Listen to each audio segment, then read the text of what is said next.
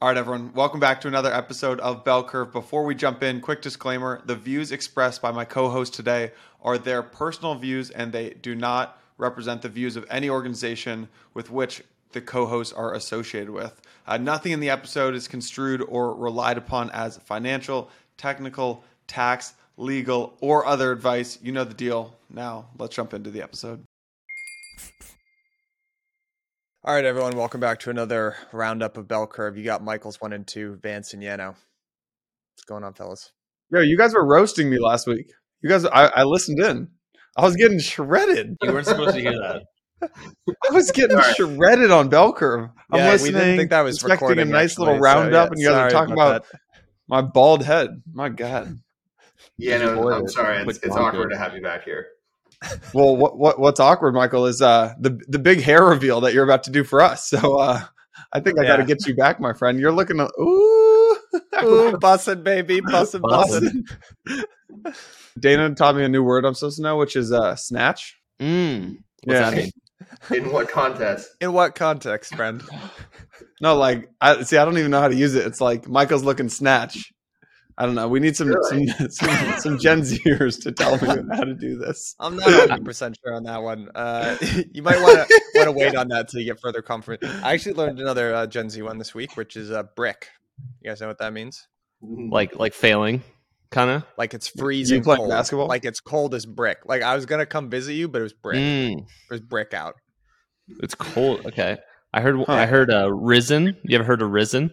Like I'm risen over something? Yeah. No, I don't know that one. You got Riz? Yeah. Yeah, you're excited. You're like feeling good. I went to a bar trivia night here in New York, and the whole category was Riz. And for the whole first 2 minutes, we're like, what did they say? Like, what is that word? Could you spell that for us, please? Yeah. Whole English language out here getting reinvented right from under our feet. All right, I actually want to make this a non-macro podcast for a change and get some thoughts on crypto-specific stuff. So I would love to get your thoughts on kind of the two dominant stablecoins, USDC and Tether. So we've kind of seen some pretty significant outflows from USDC. And Tether is ostensibly kind of looking at Tether dominance is going up. It's looking like the safe haven. At least that's what it looks like on the surface. So I'd be very curious to sort of understand what you guys think about this.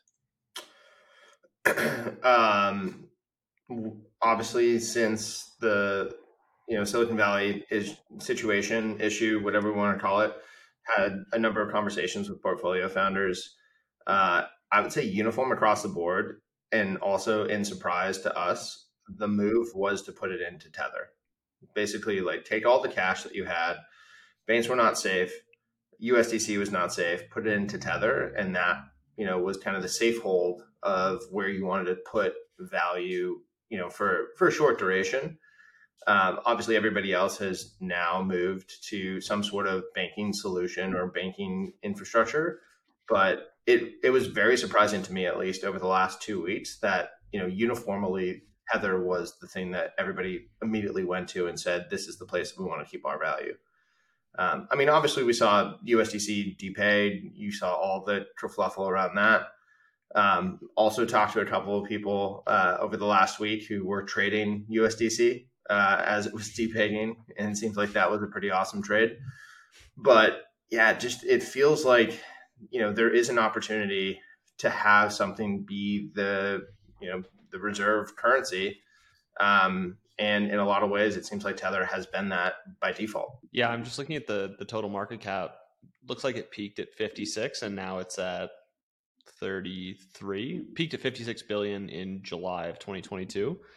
It's kind of the same thing you see with like the bank runs, right? And it's not just, the speed of mobile phones. It's literally just 2 Ethereum transactions away, 24/7, 365. So you're seeing like finance at the speed of the internet. And it's not surprising that there's this much volatility. I also think there's probably a lot of latent USDC that was just sitting there for one reason or the other. And this was the event that woke people up to either getting to a new stablecoin or putting it into T-bills or things that are on chain like Ondo.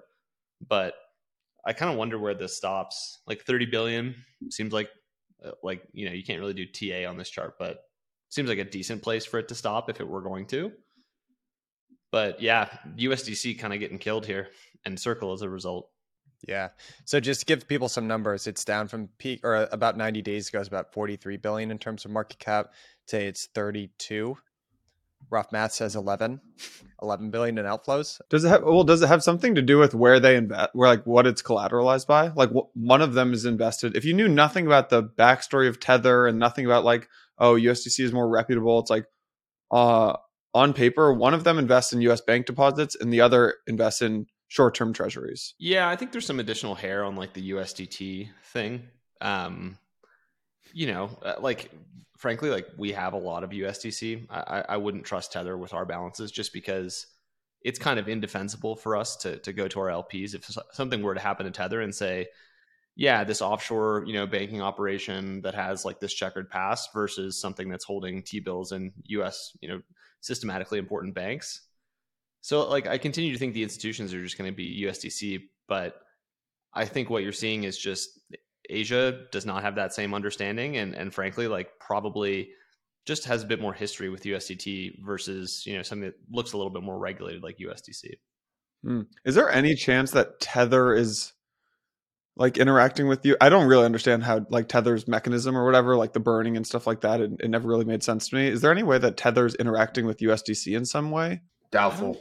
Doubtful. I think they would need to keep pretty clean lines between each of them, just in order. I think if you own Tether, you need to have a very strong thesis about why it has been able to stay so steady despite all the turbulence out there in the market.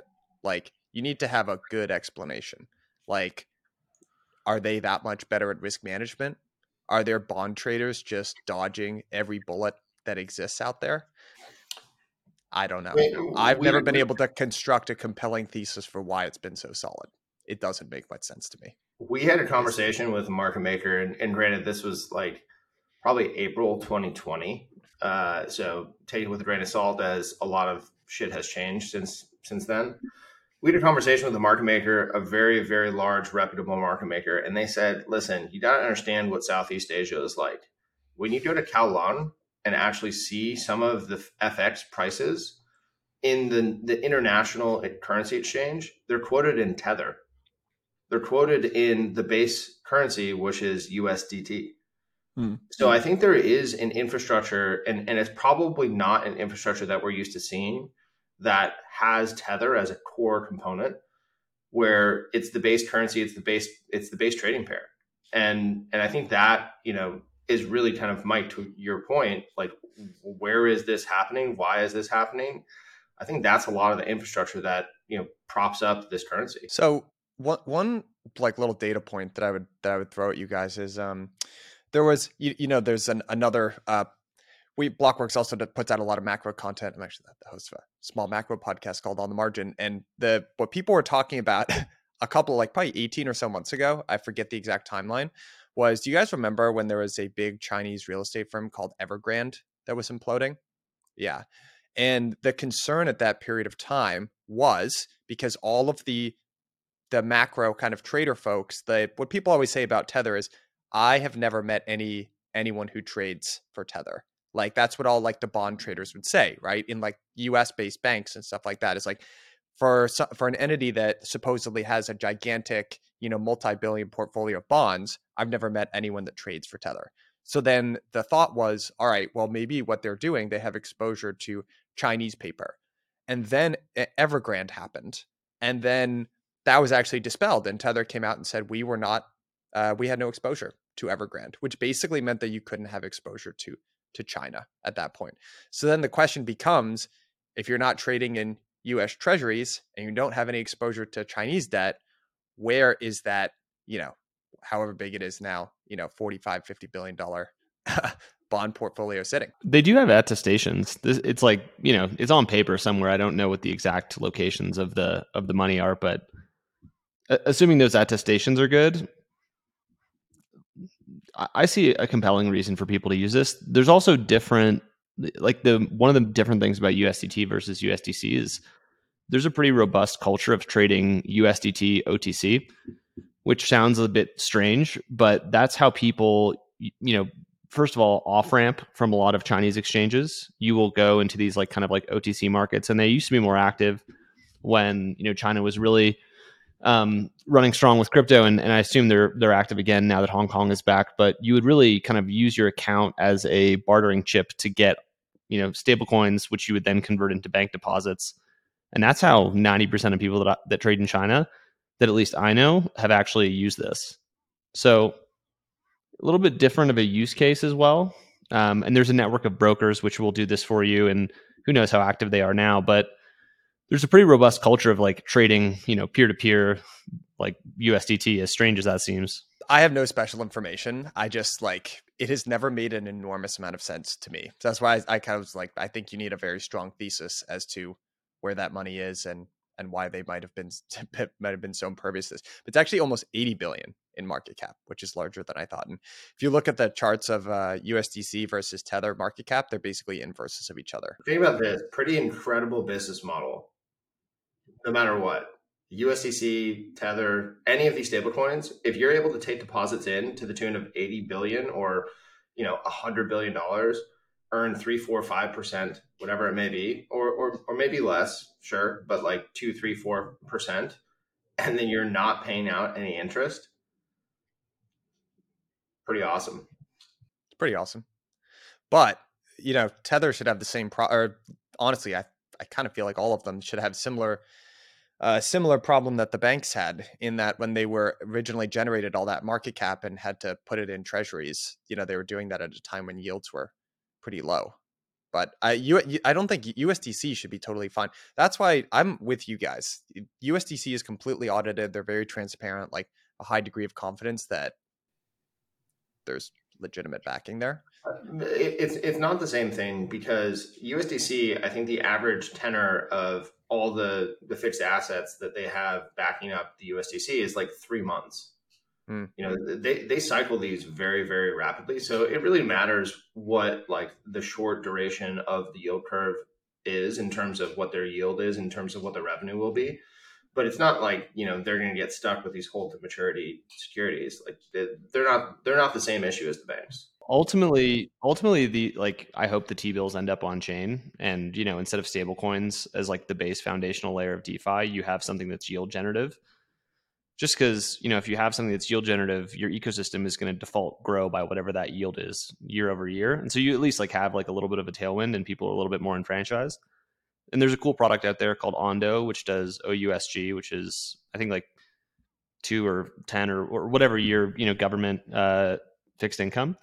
The problem with those products is that you can't actually get wide distribution, because everyone that buys them needs to be an accredited investor or a qualified purchaser, which, if you don't know what that means, it usually means there's like a net worth threshold, which is, bullshit. We don't agree with, but there is a threshold for people who can actually buy these things. And so as a result, you're signing up with Ondo to create, a registration in a security, which is a fund. You own an LP stake. And so I don't know how you ever solve that, but my hope is that we can. And I don't think you can do these things synthetically either. I feel like that would just be a lot of risk for the people who are on the other side of the trade. But my hope is that this is where this goes, and maybe we see it come out of a different country. Maybe Europe has, different laws around who can own government fixed income and who can trade it and things like that. Maybe it's like Asian bonds, but someone's going to start doing this, just because the stablecoin business model, to Michael's point, is just extremely juicy. And I'm happy they have the business right now. I'm happy they have the revenue, because they're going to need it to fight a lot of lawsuits and lobby and do a lot of different things to make, the future finance, happen. But it's my hope that it trends the other way over time, more towards giving yield to the ecosystem and consumers. Did you guys read Coinbase's kind of almost call to actions, I guess I'd call them, for builders? The 4 things that they wanted folks to build. No, what was it? So Coinbase launched Base. Base basically has like an ecosystem fund, and they just put out like the 4 things they want to see built. One was like things that help enable safer DeFi. Another was reputation. Another was like on-chain limit order books, and then the last one was what they called flat coins, which are basically decentralized stables. And specifically, they brought up like they're like, we have a request for like builders to go build decentralized stables that are like inflation hedged or like track the growth of inflation, whatever you want to call it. And yeah, I'm curious what you guys think about that. Sounds like an amazing concept. In concept, it's exceedingly difficult to execute on.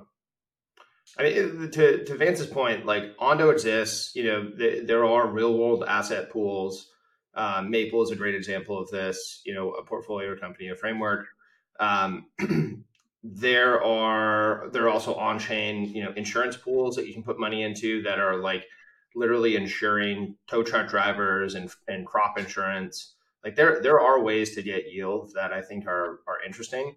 The problem is that you literally need to sign documents or do some sort of signature on chain such that you're effectively an LP in a fund.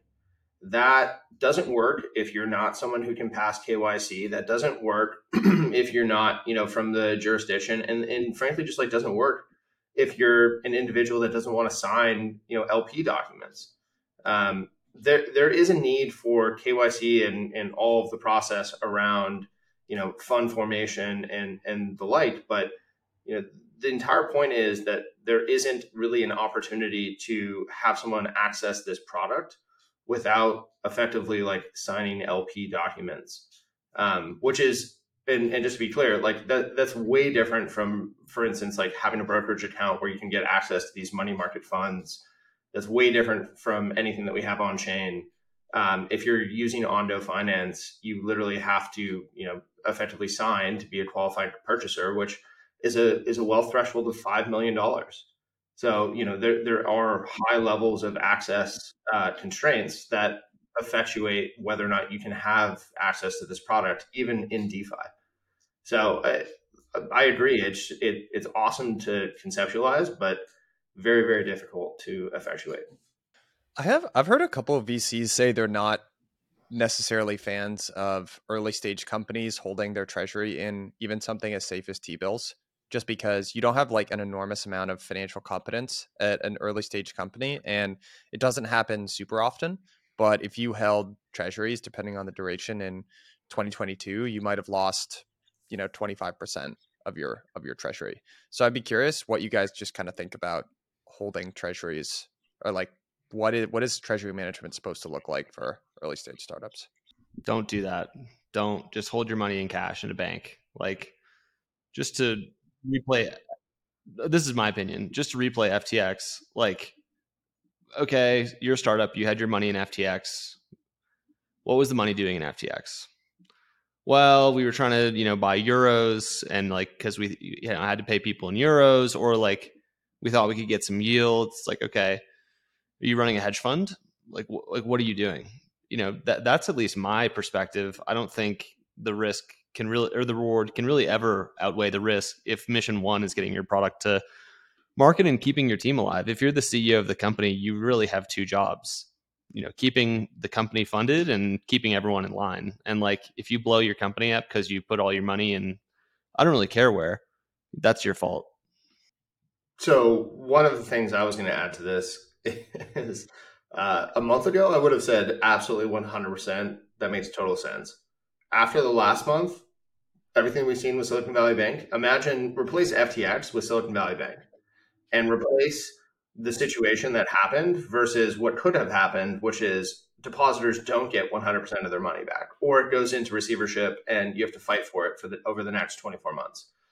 The thing that I think is important to note is like there is a very huge difference between $250,000 of FDIC insurance versus how much money your company probably needs to raise to be able to pay operations over the next 2 years, which is what you should have.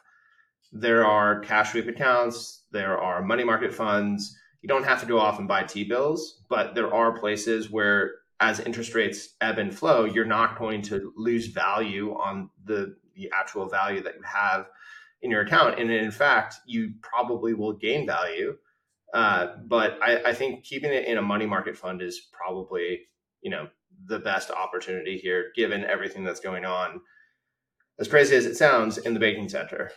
So then how do you grapple with the fact that a lot of the protocols that you guys invest in still hold a decent chunk of their treasury in their own native token. Their own native token or USDC? Their own native token, from what I've seen. Yeah, I mean, you kind of think of it as like operating expense versus incentive fund.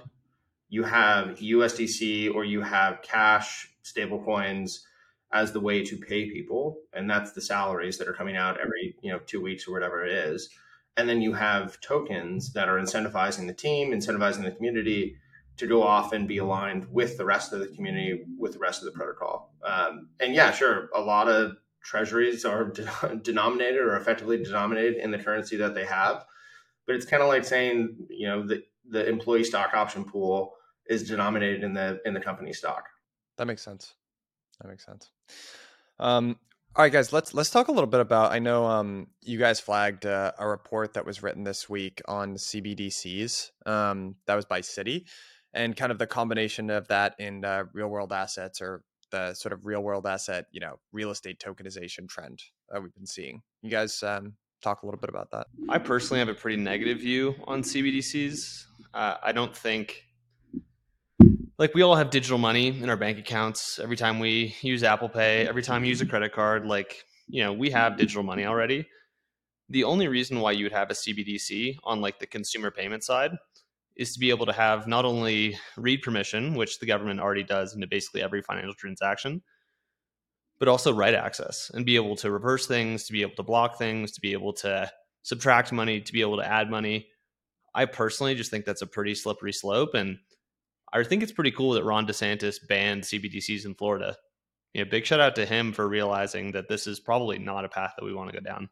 I think it becomes another veneer, a layer of privacy control. Frankly, in my mind, we already have a CBDC, and sure, it traded off peg, but USDC is redeemable for $1 as long as you have a bank account that can receive it. And in my mind, that's really kind of the fastest, the best. It's also really interesting that FedNow is apparently launching in July. We'll see, what that is and what that does.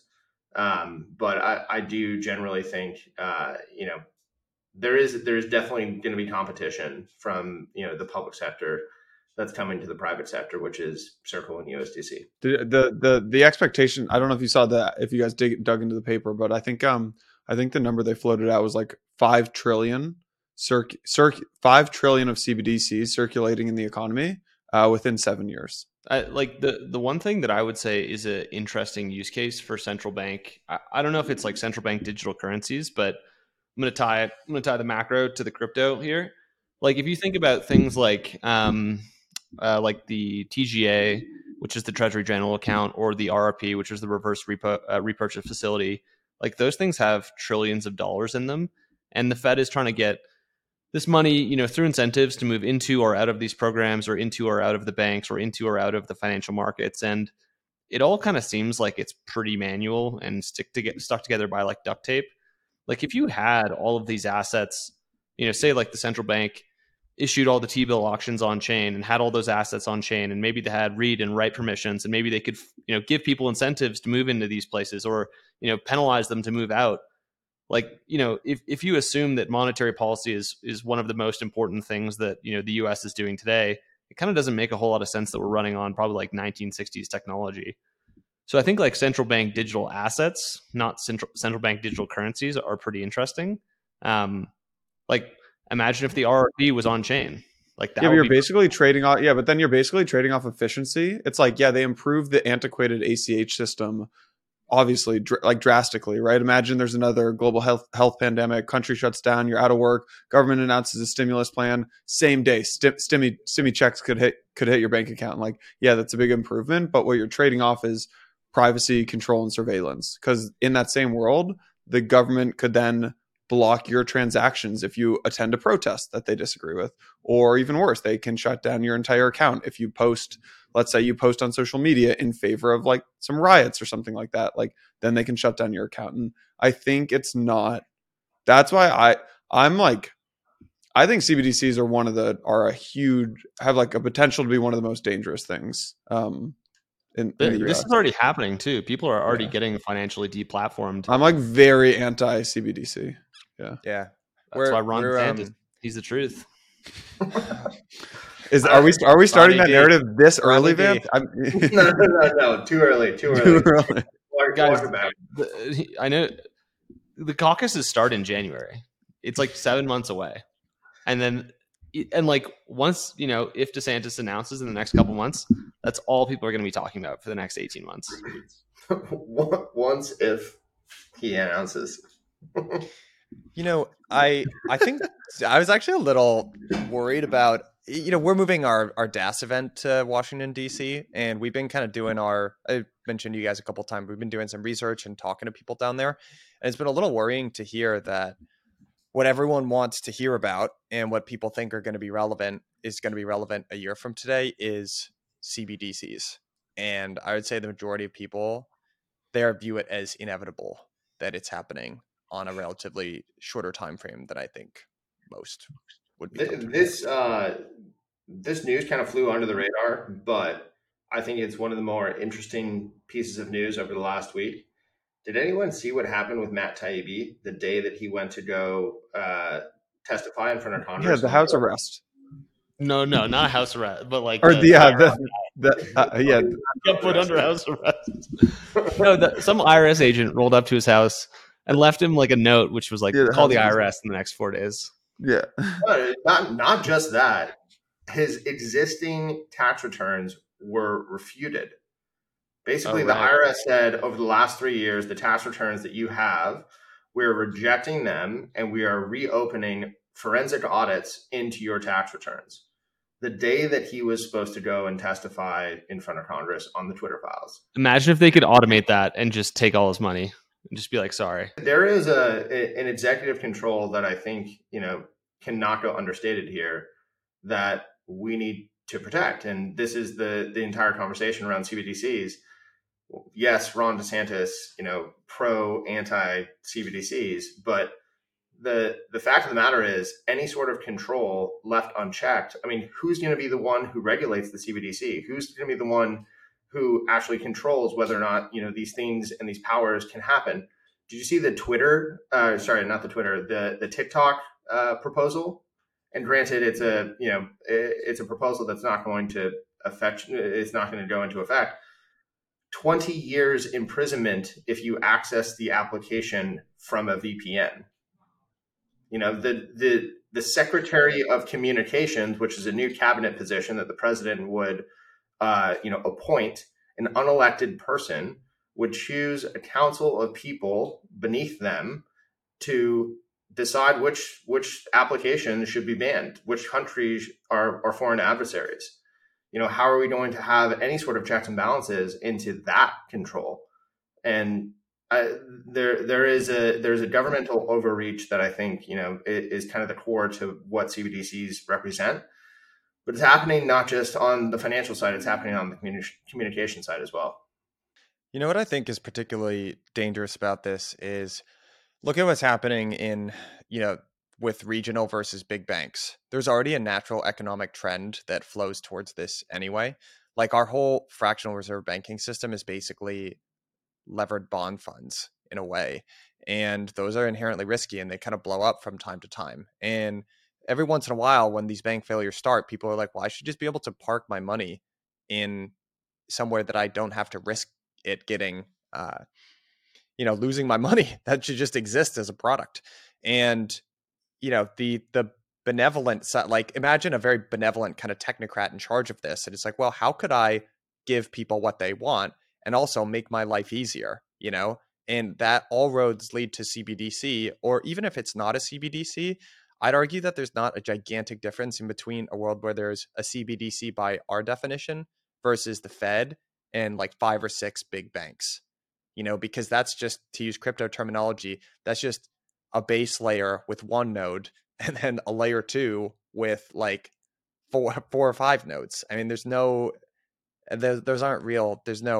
I don't know what the difference really is. I kind of agree. I think we're not that far away from a CBDC. And yeah, I find it extremely concerning. I echo all those concerns that you made, Jason. It's a massive overreach, I think, from government. Just to be clear, we believe that there will be some sort of legislation that gets bipartisan support, therefore approved in the next call it 18 months for stablecoins, we don't believe that there will be anything that happens in the next 18 months on CBDCs.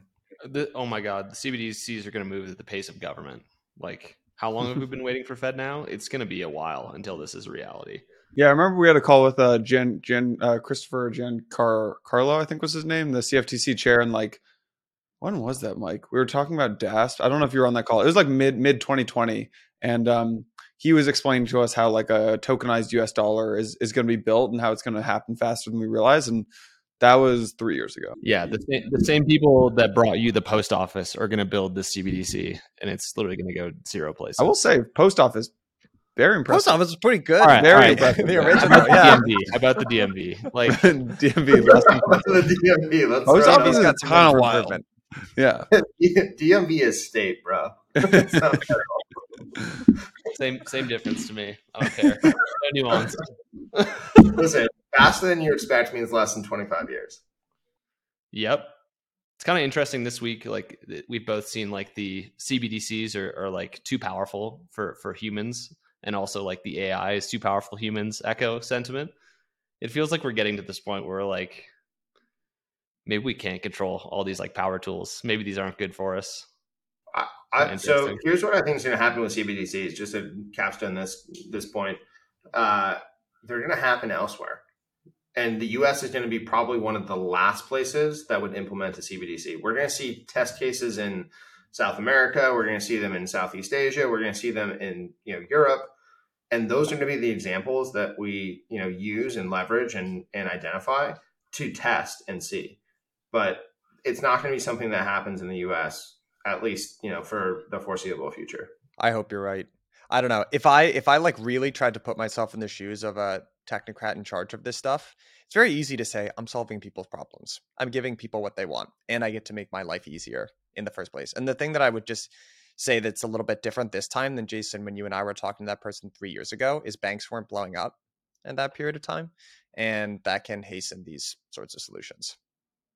It's a really elegant solution for solving the problem in a way. Do you know what I mean? It gives people what they want, and they get this thing that they really want. I think what will speed it up is not the like collapse of SVB and all that kind of stuff, but the narrative that the US is losing its global reserve currency status is like not in the mainstream yet, but it will be in like a year from now. And I think if you go back and read that like the Giancarlo paper that they wrote, the like one of the main points was that a CBDC would help the digital dollar remain the global reserve currency. And so Fareed Zakaria was on CNN screaming bloody murder about how the US dollar was, going into the tubes. Really? If CNN is covering it, it's already over. Right. I saw it on Hood Ratchet. Hood Ratchet News. It's an Instagram account that I follow. Anymore.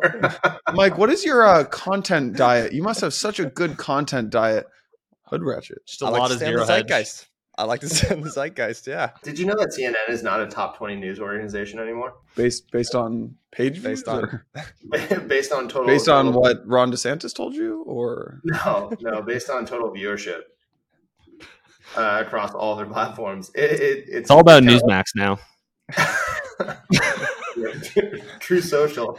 It's like, have you heard of this little gem called Breitbart? I'd never heard of this, but I just found it on that. It's a little gem on the web. We tried so hard not to make this a macro podcast. 540 million page views a month on CNN. Good God. So if Optimism and Arbitrum are like the canonical two L2s, and like you're a successful application that builds on either of them and has a lot of success, why would you stay on that L2 versus just building your own thing like Coinbase? Like, is the model for L2s going into the future just like these two big kind of monoliths with a bunch of L3s? Or as a project, would you prefer to be an L2?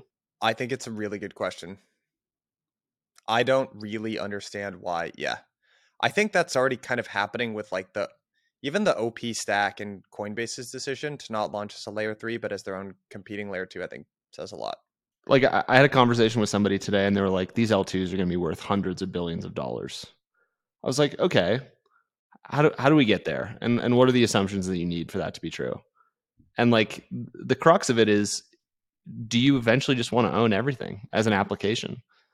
Like the few games that we're very excited about, like in terms of, that are launching soon, that are, high quality, that, have a chance to bring on tens of millions of users, they want the whole stack. They want the DeFi, they want the MEV from the transactions, they want the fees from payments that go back and forth.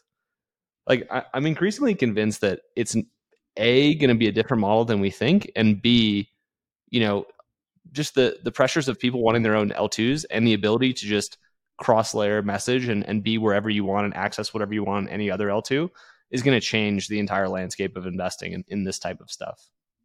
That's kind of what I was thinking about this morning. It sounds reductive to say this, but I think it comes down to two variables. Number one, it's cost. And number two, it's essentially like feasibility. Like what is the layer 2 versus the app chain versus the layer 3 versus whatever infrastructure stack you're proposing? What does that enable versus the other options? When I was at Dropbox, one of the big things that we went through, and Dropbox from 2007, 2005 when it started until about 2014 was 100% based around AWS.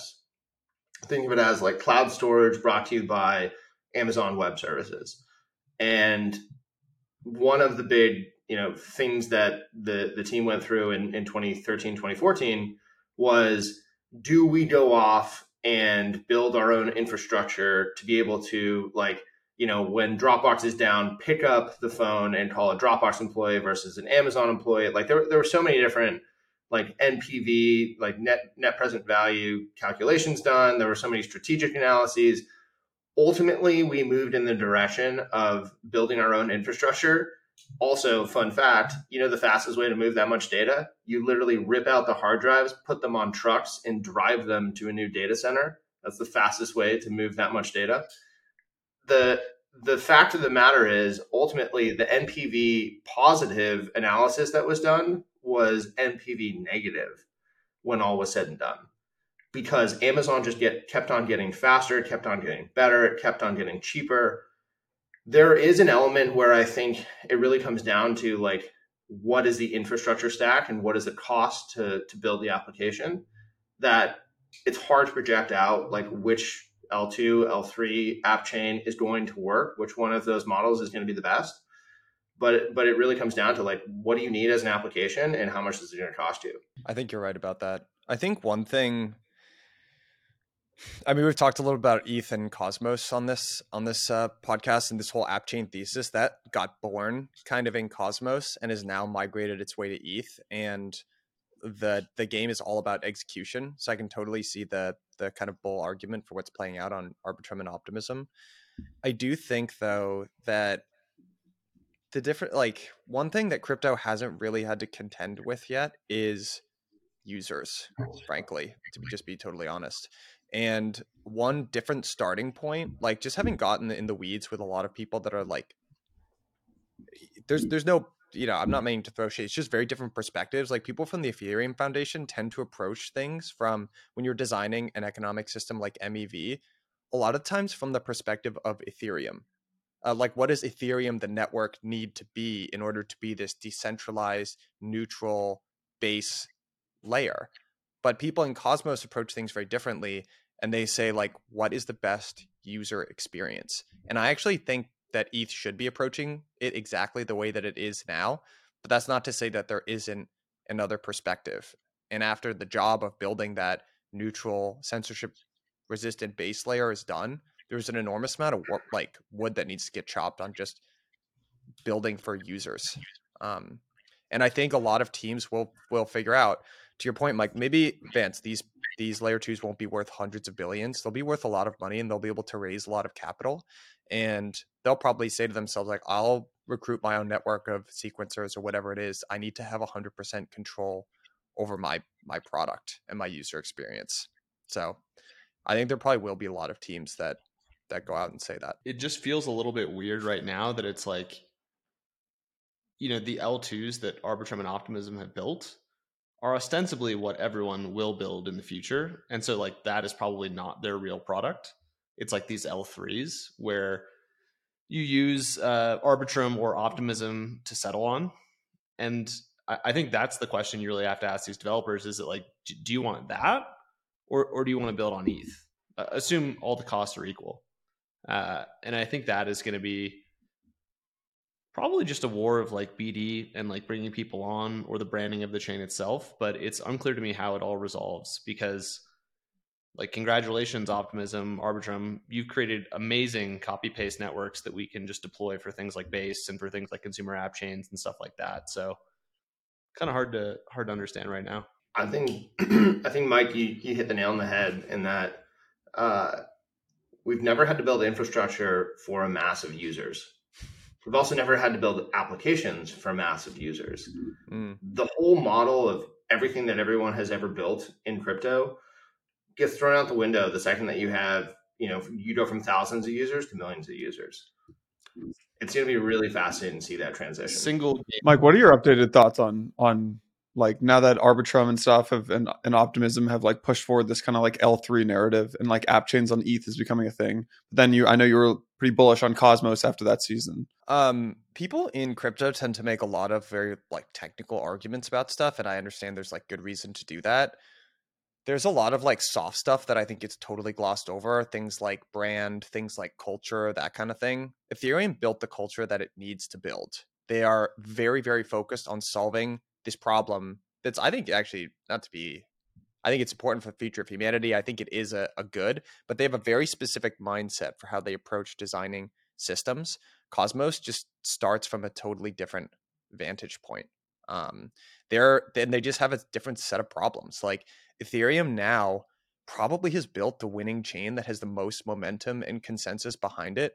The question is, can you change the way the influential people in Ethereum think from, okay, we've built what we need to build here in terms of like an economically neutral, credible system, and start like change to how we need to change to attract a whole bunch of users. And then Cosmos needs to, they got to figure out the thing that Ethereum has perfected. They got to figure out economic security. They've got their own cold start problem to solve. So they're converging on the same thing. They just have different starting points. Ethereum's in the lead, that's for sure. But I don't know how it all plays out. Let me ask you this. If you have 1 million new blockchain users, someone who has never touched a chain before, doesn't even know what MetaMask is, etc., where do you think they aggregate? Like what is the thought process? What's the like mechanics of them getting? I think they aggregate to whatever. I don't think they aggregate to like an Ethereum or something like that. I think they go to whatever application is the best application. Yeah, exactly. That was going to be my perspective as well, which is it doesn't matter which chain they're on. It matters which applications they're getting driven towards blockchain. I heard the most like left bell curve, like Occam's razor take of why someone chooses Cosmos versus like building an L3 on Ethereum when I was in San Francisco and met some of these founders is it's kind of like starting your website with like when we launched Blockworks, we started on Squarespace, and then we went to Webflow, and then eventually we built a full stack like web app, but only after year 4 when we needed like to service millions of users. And so like what the founders were telling me, like their thought process, they're like, oh, we're all just going to build on like the OP stack or Coinbase Base or Arbitrum, because they give us a full suite of developer kits. But they're like, that doesn't mean that in like 3 or 4 years, like if we're successful, like if the L3 or if the ETH people like the Base and Arbitrum and stuff can't support us being able to build more and more of the stack, then we'll be forced to go to Cosmos, just like Blockworks was forced to, like Webflow and Squarespace weren't able to give us what we wanted, so we were forced to go build our own thing, even though it's much harder to do that. This exact effect is happening with games right now, and I'd say games is the canary in the coal mine for maybe not millions of users, but like tens to hundreds of thousands of concurrent users. They're trying to build on top of mainnets or L2s. And it's sort of like mainnet, okay, that didn't work. L2, like Polygon, maybe. But now they're like, okay, we need our own app chain. Well, why there's just no question. Tell them why, Michael. Why do they need their own app chain? The costs are prohibitive, but also the blockchain itself is not capable of running that many concurrent transactions. If you have hundreds of thousands or millions of users concurrently, you either need to have almost zero interactions with the blockchain for that interaction. Like, you're playing the game, you win something, great. This thing gets dropped into your wallet, blah, blah, blah. Whatever that blockchain interaction is a transaction that exists on chain. Well, if you have millions of concurrent users, that's going to be hundreds of thousands of concurrent, transactions. That's just not going to work on a blockchain. So you either need to design the chain or design the game in a way that interacts with the chain in like kind of a weird way, or you need to run your own infrastructure. Yeah. I guess I mean, there could be a sweet spot here. We're talking about it like it's black and white. There's like a sweet spot between app specific, like an app chain and like a roll up centric future could just be like sovereign roll ups. Which I don't know. Dude, you might have missed something. That exact spectrum was the whole point of last season. It's like L3's on Ethereum on one over here, full sovereign Cosmos app chains over here, and then in the middle is like what Sovereign Labs is kind of doing. And there's or Celestia or something like that. Yeah, that's probably the. And there's Celestia. Yeah. And there's honestly like, oh, that's probably why it was in my head then. Yeah, because I remember you talked to the Celestia guys a bunch, and it's I find compelling reasons for each one of these things. Yeah. I just, it's hard to know yet. It's hard to know yet. Let me give you the biggest left of the bell curve take on just why ETH-L1 will continue to be dominant. All of these L2s, which I generally think we have a consensus that, even though the long-term future is potentially uncertain, they're going to be massive, fully diluted valuation outcomes for these L2s. They're all launching their tokens on ETH-L1. ETH-L1 is like the NASDAQ of crypto. If you launch your token on some other chain, like, not to shit on Polygon, say you launch your token on Polygon, like, you don't have nearly the same access to whales, to institutions, to individuals that you would as on ETH-L1. And so all the biggest assets are going to continue to be there. And I think over time, you build a real financial moat as a result. Like, do you want to IPO on the NASDAQ, or do you want to IPO on like the Belgium, Southern Division Toronto Stock Exchange? Like, of course, you don't want to. Not say the TSX. Hey, don't make fun of the TSX. That is a reputable stock exchange.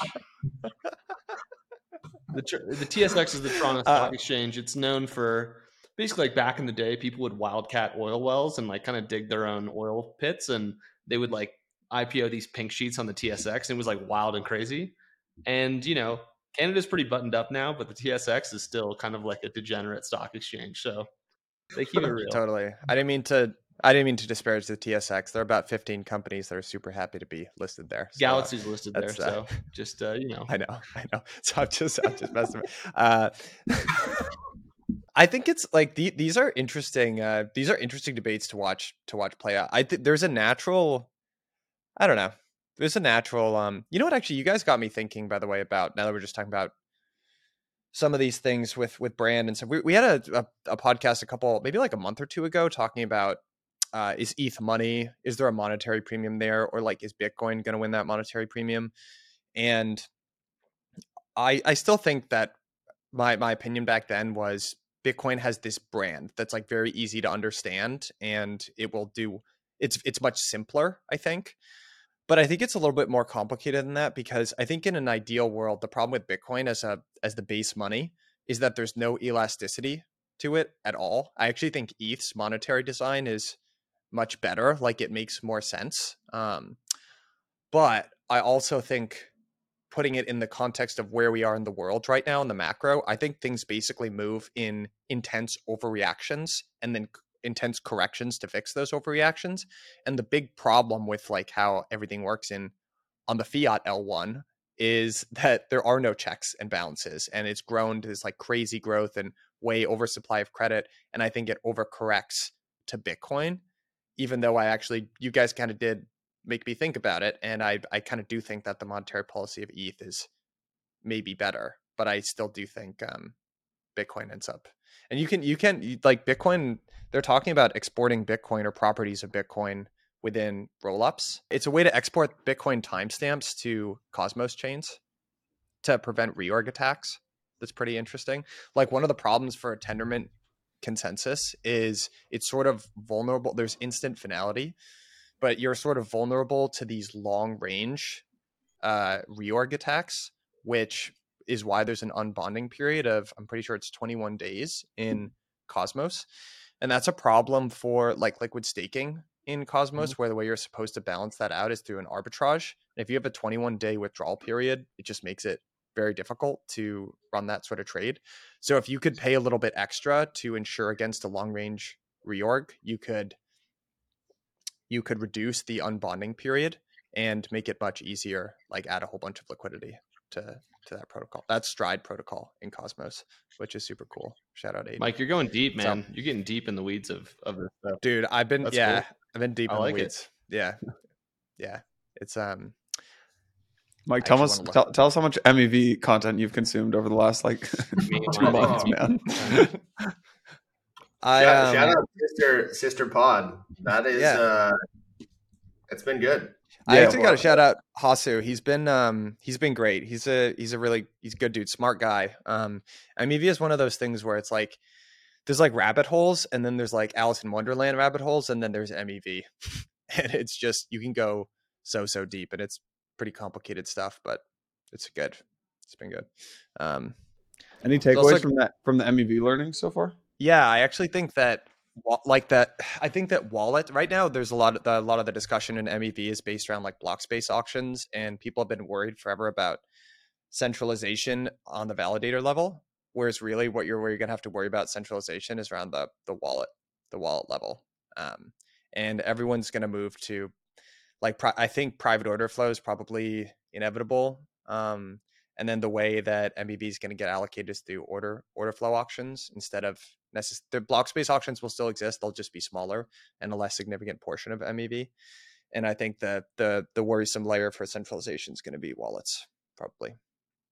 But you might actually get rebates for trading on these platforms because that's how there will be MEV that's redistributed back to users to the point where you could sort of be getting paid to trade, which would be a cool user experience.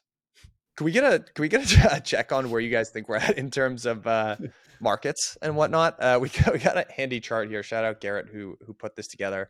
But it's been a very good start to the year for crypto in general. But because this is a macro pod, it looks a little dicey out there still for macro. So I know we kind of ask you guys this each week, but what are your sort of latest thoughts on where we're at? We had a conversation yesterday with one of our core LPs for one of our first funds. And I think the salient quote from that conversation was, and he's, a reputable hedge fund manager, from the 90s and has just like seen markets over the last 3-4 decades. So just like very well attuned to what's going on. And it's always great to talk with them and just like get a sniff test of what's happening kind of broadly. He said that amongst the conversations that he's having, there are absolutely zero people that are bullish except for him. He loves to get in the mix when things are looking dicey, and he's just seen this so many times that appreciate his perspective. But he's like basically the last, and he's like in the New York circle of those types of people, but he's kind of the last bullish person. And I think that's kind of what you need for these things to continue. Like, I think we've largely seen the snapback rally just because we were so beaten down last year. But the real question is where do we go from here? And not a whole lot of people believe the bullish case. The bearish case is very easy to make, but I don't know. The bank stuff is kind of slowed down, it seems. Doesn't seem like we're going to be talking about that in a month, I think the bank stuff has slowed down. So I think of it in terms of categories. If we take venture capital, you can separate that into growth equity and sort of early stage. Early stage, I think, is pretty much like limited from the exposure of what's happened over the last 18 months, just given that you're investing in an earlier stage. Like investment pace has slowed down, entrepreneurship. A lot of people aren't jumping in to, figure out what company they want to build. They're trying to fight for their jobs. Growth equity, I think, is in a very troubled state, but we've known that literally since like middle of 2021 when everything started to hit the fan. The things that I think are relatively new are commercial real estate, where you have $1.5 trillion of commercial real estate debt that needs to be refinanced by the end of 2023. The fact of the matter there is you've got hard assets. You also have sort of like this need to refinance versus, not financing. Like there are elements where that could really blow up, that could really get bad. The thing that I am tracking now, which has kind of been over the last couple of months, just thinking about this, the one thing about commercial real estate is it's fixed rate lending. So all of the terms of those loans are generally fixed at whatever the interest rate was when they made those, 7, 10, 15-year loans. The thing that is not fixed, that has gone skyrocketed, private equity. And you think about taking the exact same concept, which is a company, you lever it up, 5, 7, 10 times, where you're putting 10% equity down. That company then has to pay LIBOR plus 500 basis points, LIBOR plus 400 basis points. Like those are usually the leverage finance terms for how you're leveraging these companies. So you've got a simultaneous effect of, number one, growth and revenue prospects subdued and declining. Number two, you've got interest rate increases that are making it such that the debt service alone is the entire cash flow for the company. And so you kind of have this like effect of Blackstone, Apollo, the major, and not specific to them or their portfolios, but like the major private equity firms and the portfolios that they put together. These companies are levered to the hilt, and you've got increasing interest rates and decreasing growth. Something is bound to break at some point. And we're starting to see that, obviously with the Blackstone real estate portfolio that I think is a little bit more fickle than what I'm talking about. But you ultimately do have, these companies that are just not going to be able to make their debt service. And what do you do when high yield debt at a corporate level gets blown out? Keep in mind, high yield debt is superior to equity. Like what happens to the companies and the equity beneath it? There's a lot that's going on. Yeah, the commercial real estate thing is interesting because, first of all, it's so large, and I actually heard there was a good amount of variable rate financing that happened for commercial real estate, and they have fixed yield on the asset, right, like the cap rate. And the other thing about commercial real, at least like offices, is that I think the jury's kind of out now that work from home, hybrid work is going to be a thing forever. So these assets need to get re-rated. So not only are you going to be underwater on the financing, but the assets themselves need to get re-rated. And I think that's the problem. My good friend is a commercial real estate developer in a major city. And I was like, how does this work? Like this whole process. And he's like, well, I've never repaid a loan. I've always just refinanced it. Like there's never been a time where he's had to like, I've borrowed X and like, here you go. And like, there it is. And it's paid off. It's just like always revolving. And it's the Michael Howell thing. Exactly. You gotta get the role. Exactly. And I was like, well, which banks are like doing these loans? He's like, pretty big banks, like Bank of the Ozarks, like Deutsche Bank is in there, like, like these random banks that I've never heard of. I don't know anything about commercial real estate. I was like, this is going to be a disaster. I'll call you in 12 months. Yeah. So, Bank of the Ozarks. Yeah. Apparently they're deep in it, but I also went to a school. I came out of undergrad. I went to USC, where the cool thing to do coming out of school is become a real estate developer. Because like people think Los Angeles is the city of entertainment. It's really like the city of just like never ending sprawl and never ending developments. It's going to be a rough one for that crowd. We also graduated into a decade of zero interest rates. Dude, when I graduated, I was like, you guys are just printing money. How is it this easy? They're just like, yeah, you just build physical stuff and then people like come in and they'll pay for it. And like you levered it up 9-1. Like, man, that sounds great. Here's the counter argument to this being like a huge catastrophe is that it's really not in the interest of cities to see like a whole street of like office buildings basically just completely wiped out. Have you been to San Francisco recently? It is terrible. Want to bet?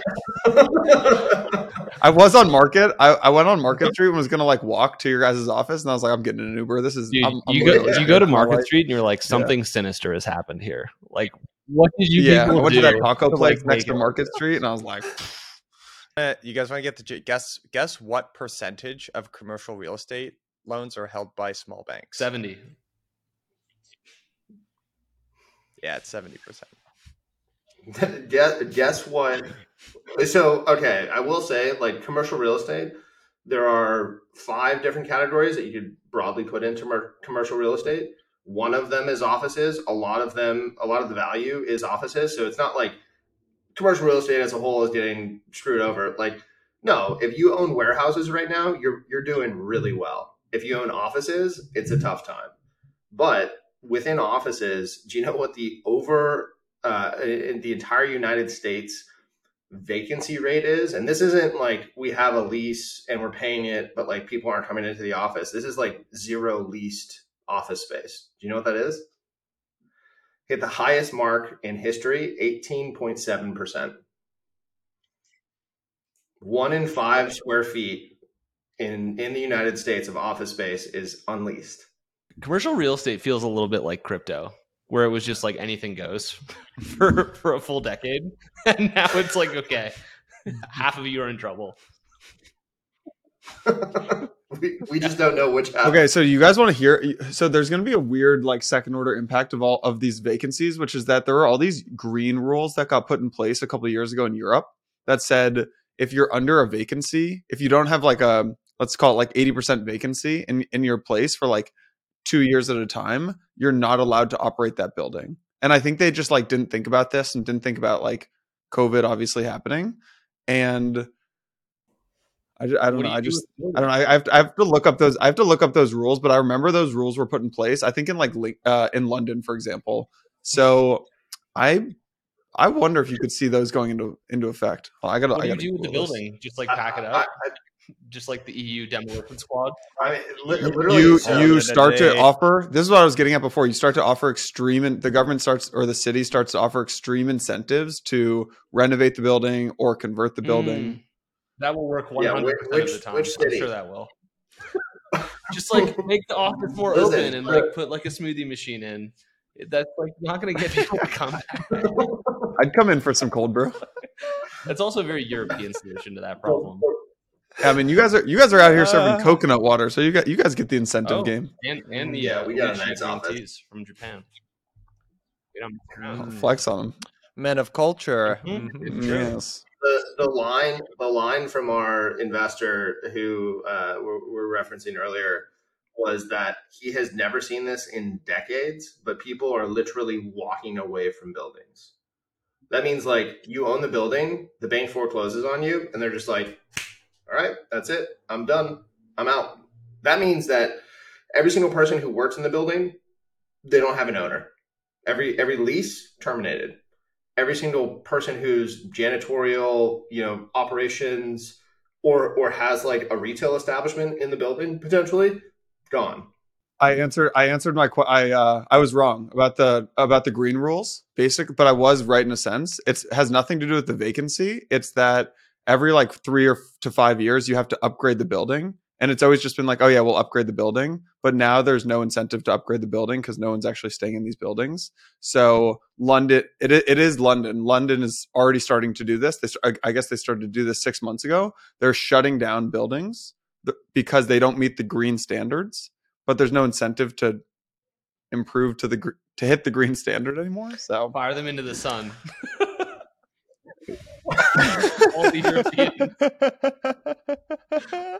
Like, imagine you're like trying to make your office work and it's like not going according to plan, and someone's like in your ear talking about how you're not green enough because you didn't upgrade the building. Can you give me 5 minutes? You are not green enough. Oh my god. While we're on just random subjects here, do you guys see the announcement from Dune that they're integrating some form of LLM or whatever? So now you won't need to know SQL. You can just type in plain English what you want to see, and you'll be able to to pull that info. Learning brutal for all those junior analysts. I know. Learning out there. SQL is like learning cursive now. Like you really do not need it, and it's like I had Token Terminal up on one computer yesterday, and I had Chat GPT up on the other, and I was like, man, I'm supercharged right now. And if I can just get, like Dune Analytics to work with just natural human language prompts, there's going to be a lot of junior analysts that are looking for something to do. We all thought that white collar jobs were going to remain, and the blue collar jobs were going to get crushed. And boy, yeah, it is the opposite. Yeah, it's I mean, the creatives went first. Yeah, we killed all the artists first. Yeah. New order is creatives go first, white collar second, and the third people are like the guys who like weld your pipes, and they're going to be living like kings. I was having a conversation last week with the head of some game company here at GDC, and he goes, "Yeah, we used to have a creative team of 8 people. Now we use Midjourney." Like, boom, gone. Did you see that Elon Musk called for a moratorium on AI research for 6 months? You never know with that. It got reported on in the Wall Street Journal and pulled up the article, but no, it wasn't just Elon. Know. It was like 10,000 or like 1,000 like AI big brains or something. I'm worried about this stuff. Like I've definitely sat up a couple of nights and been like thinking about AI and like where it could go. There is a non-zero chance that something bad happens. I also think Elon might be talking his own book a little bit because I do believe he has a startup in this race somehow now. No, he didn't get funded, or what happened to it? He did. It's called No. He's starting another one. It's called Based AI or something. It's like something stupid, some dumb name. But like, what is his proposal? We stop. We all just put our hands up and like go home. Well, what do you vacation? What do you like when you're playing through some of these scenarios in your head? Like, what are some of the things you find yourself? Because I've also done that too. And I think one that I was thinking about is like, okay, cool. The education system, which is like totally broken. Now if you can get the best tutor on the planet, it really is somewhat of an equalizer, in that regard. But then I was thinking about if this machine knows everything and knows it to a more insightful extent that you could ever, and it's better at everything, and it's faster at math, and it's better at writing, what's the point of you even learning it? Like, are you just like, is the new education like be the best prompt engineer possible? That feels literally like a wage cage, style scenario where you're just paid to like press a button every 5 hours. I don't know. That was kind of the stuff that I was thinking about. I have a more optimistic take. I think the same concern happened. Okay. What's the more optimistic take? I'll tell you the optimistic take. You guys have probably heard these criticisms, right? America is falling behind in math. Like these liberal arts colleges, they teach you nothing. And instead, really what we should be doing is teaching math and engineering because those are where all the jobs are. Yeah, again, the irony of this might be that those programming languages, like you don't need to learn because a computer will learn that for you. And like maybe at the end of the day, what this stuff still can't really do is reason particularly well, like higher level reasoning, critical analysis. Frankly, I think life would be a whole lot better if everyone was forced to take human history as a major. I think it would improve a lot. Should you still learn math in a world where ChatGPT exists? Yes, because how do you know that it's accurate? How do you know how to apply it? Vance, it's not just ChatGPT. Like, we don't need to do math. You're not doing math every day. You can just Google, like, you can just type it in on a calculator, but it's still important to learn math. Yeah, I guess it's important to like learn things in order to be able to reason through them and be able to prompt this thing. But I don't know. It just feels like the human input is less and less valuable over time. And that's well, here, let's go back 20 years or let's go back 30 years or something. And someone's like, you're one day going to be able to search the internet for literally anything and it'll just answer it immediately for you. You'd be like, well, what? Like, why would we ever learn history if you could just search this stuff? And that's Google. And like, I viscerally remember. I'm just trying to justify my history major here, guys. It's a liberal arts. This is a liberal arts major trying to justify it to himself. Yeah. How much time do we have on the pod? Yeah. I viscerally remember, like, I grew up in Palo Alto in the 90s. I viscerally remember Google happening and being like, oh, great. Now all our kids are just going to like Google their homework. It's like, no, okay, you can use Google as a tool to do your homework just as everybody does and everybody did, but it's not like it's going to do your homework for you. You still have to be able to reason. Like my personal perspective is like the reason why you go to college, the reason why you study something is not to learn that subject. It's to learn how to learn. It's just like you're using that subject matter as a placeholder to be able to understand how to reason through things, so that when some technology comes along and it's just like, okay, great, this now gets 20%, 50%, 100% easier, you can actually use it, but you know how to reason. Like the history major, or personally the economics major, classics major. It's not like I'm using that every day. Well, maybe more so than history or classics. Jesus. I remember walking downstairs into the basement. It's like 4 a.m. and Mike's just like reading the Iliad, like locked in. Tapped in. You guys are just finger painting the whole time. Yeah. Like, what are you doing, buddy? He's like translating the Iliad. Let's go. That was like a huge portion of my college experience, like translating, like the Iliad and like Aristophanes, these like ancient Greek texts. That's like my college experience. So I put that to use every day, obviously. Where are the rest of your classics major colleagues today? Couldn't tell you. There were 9 of us. The history department at Emory got defunded. They The just history division? Full 17 of us. Yeah, exactly. Yeah. But I'm bullish. I don't know. I'm bullish AI. I think it'll be. I'm bullish on all the crypto people You have to using rethink. AI first too. Like the crypto people are going to get super powered by this first and foremost, because Everybody's going to get super powered by this. And also, like, once you put a new technology out into the world, you can't pull it back. And that's why this like open letter is a stupid thing. It's like when we invented the printing press, it's like everyone was scared about like commoners getting access to books and like being able to like read the Bible for themselves. Whoa. They don't know how to read that. look at where it got us. I mean, Like, The church had a pretty thing. They had a good thing going for a long time. Yeah, They honestly did. general ability to read really kind of did not do them a good service, but Did not. No. I don't.